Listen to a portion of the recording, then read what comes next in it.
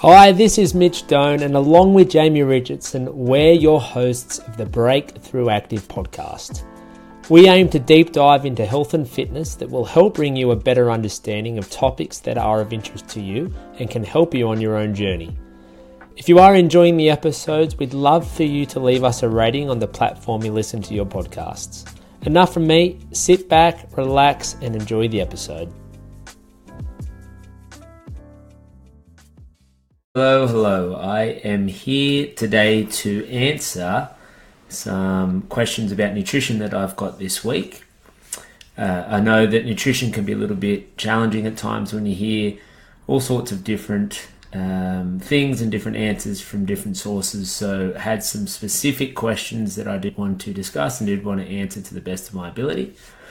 It's only going to be a short video, but like I mentioned, just wanted to clear up a few uncertainties that some people have had with me recently and have posed a few questions. So I thought it would be a good opportunity to answer some of those. So one that I have gotten a few times for people who are weighing and measuring their food. The question is, do you weigh meat raw or cooked? So this is one that can be debated back and forth between both ways, but to keep it simple, I think it is better to weigh it raw. I think it's easier when you go to the butcher or when you go to the deli, the supermarket. You are going to be ordering or buying the food in its raw state, so it's a lot easier to plan. If you need 500 grams of chicken for 5 servings of 100 grams, then you buy 500 grams of chicken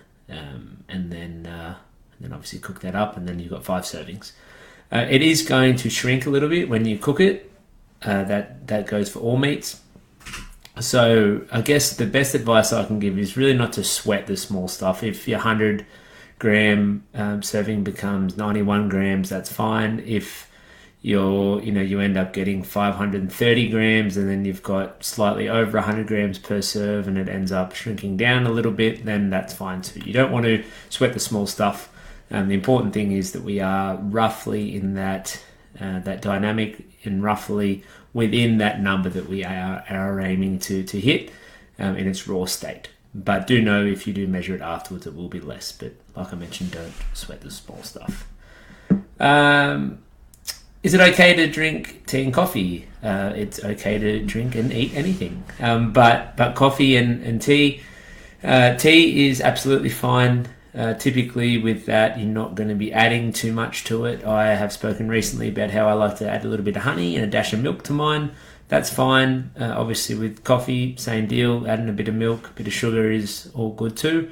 And I spoke about this recently too. It's a little bit different when you're having an instant coffee with a bit of extra milk and sugar compared to a whole latte or one of the frappuccinos or whatever the hell they're called when you get it from a cafe. I'm not a coffee drinker, so I don't know all the different types. But with some of those specialty coffees and from the cafe, you do get lots of extra milk and cream and sugar and chocolate and all sorts of additives that obviously are adding up and adding to that total calorie bank that you're having for your coffee.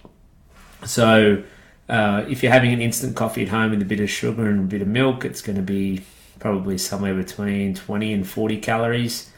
If you have it down at a cafe, it's going to be probably somewhere around 200 to 300 to even sometimes more, depending on the size and what you have with it. So they're absolutely fine to drink. Be mindful of that. If you are getting it out and having it from cafes, you need to be extra mindful because with that comes a lot of extra calories. Another question, is sparkling water okay to drink? Yes. Absolutely the same as normal water, so no problems there. A couple extra ones that I did have was about eating out and the best things to eat when you're out at a cafe or at a pub or at a club or something and you are wanting to stay on that healthy bandwagon.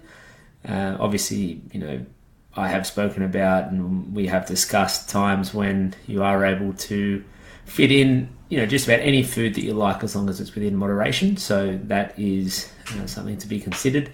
But if you are wanting to stick to quote unquote clean foods where you've got meats and vegetables and healthy carbohydrates and things, then there are a few options that most places will have. A salad, so some sort of Thai beef salad or some sort of beef salad or a chicken Caesar salad or Moroccan salad. There's a few different types normally that you'll see at cafes and pubs and clubs and things that you can get your hands on. So that's always going to be a good option if you are wanting something like that. And there is always an option if you wanted to be adventurous and ask the staff if you can have a little bit of extra meat or a little bit of extra chicken. They may be nice and may not even charge for it, and you can add that in too. And the other option that you can have with these salads is you can ask for dressing or sauce on the side. So often what can make salads a little bit heavier calorie-wise is all the sauce and cream and delicious dressings that they have. So if you ask for that on the side, then you can use as much of it or as little of it as you want. Apart from salads, sandwiches, wraps, you can get some sort of chicken or beef or steak and just have that one with veggies as opposed to with chips or mash. They're always going to be good options too, especially if you are wanting a nice full meal and you want to enjoy something a little nicer, a little more filling than a salad. But yeah, that would be my few options. Salad's very safe. And then, like I said, chicken or a steak or a wrap or a sandwich or something, normally you can have that pretty guilt-free as long as you don't have chips and mash and things with it. Looking at tea, is it best to drink it hot or cold? Doesn't matter. It just matters what you add to it. So if there are some sorts of tea that has lots of extra sugar in it, then that's going to be not as good as if it doesn't have all the sugar in it. Surprise, surprise. So whether it's hot or cold doesn't matter. It all depends what you add to it. With water, I'm drinking 2.5 litres a day, which I can do, but is there something that you can put in it to change the taste? So I've heard this quite a bit over the years where people don't really drink too much water because they find it very bland and they get over it and they get sick of drinking it, so they want a bit of flavour. Without going down the supplement route, because there are some supplements that can sort of make things taste a little nicer with water, but Diet Cordial is a really good one. So if you do like a certain flavour of cordial, lemon, lime, mango, raspberry, I haven't bought cordial in a long time, but I'm sure there's lots of different flavours, and there's lots of diet options available too. So obviously if you're getting full strength cordial, it comes with lots of sugar. But if you want to add just a dash of diet cordial in there, it will give it some extra taste. And if that encourages you and helps you drink that 2.5 litres a day, which we're aiming for, then that's going to be something that you should do. So check out Diet Cordial at your supermarket. And very last question, with our kilojoules and calories over the day, is it better to have 3 main meals and snacks or make our main meals bigger so they last longer, so we feel more full, I think, is what the question is. My thought is to make main meals moderate size and have snacks to fill in the hours between them.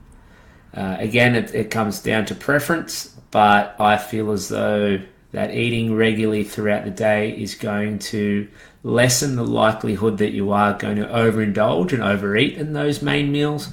So if you are having just a nice, normal, sensible size breakfast, lunch and dinner, and then you're having some snacks between those meals and even a bit of a dessert snack, then you are going to be at more of a stable level of hunger throughout the day, and you are less likely to have those periods where you feel like you need to binge and overeat and eat huge meals, which is what some people can do, especially towards the end of the day if they haven't eaten much food throughout.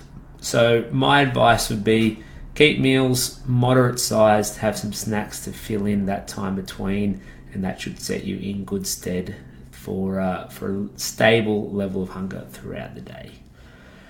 That's it. That's all the questions I've had last couple of days. So I wanted to share. Hope if you've asked any of these questions that you've got value, and even if you didn't ask any of these, perhaps you've learned a thing or two and I've been able to help there. So thanks for listening, guys. I'll talk to you on the next one.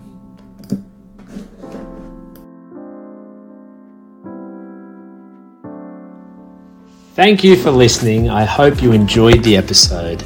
If there is a topic you'd like us to discuss that we haven't already, please make sure you reach out in Facebook Messenger and we'll do our best to cover it in the upcoming episodes.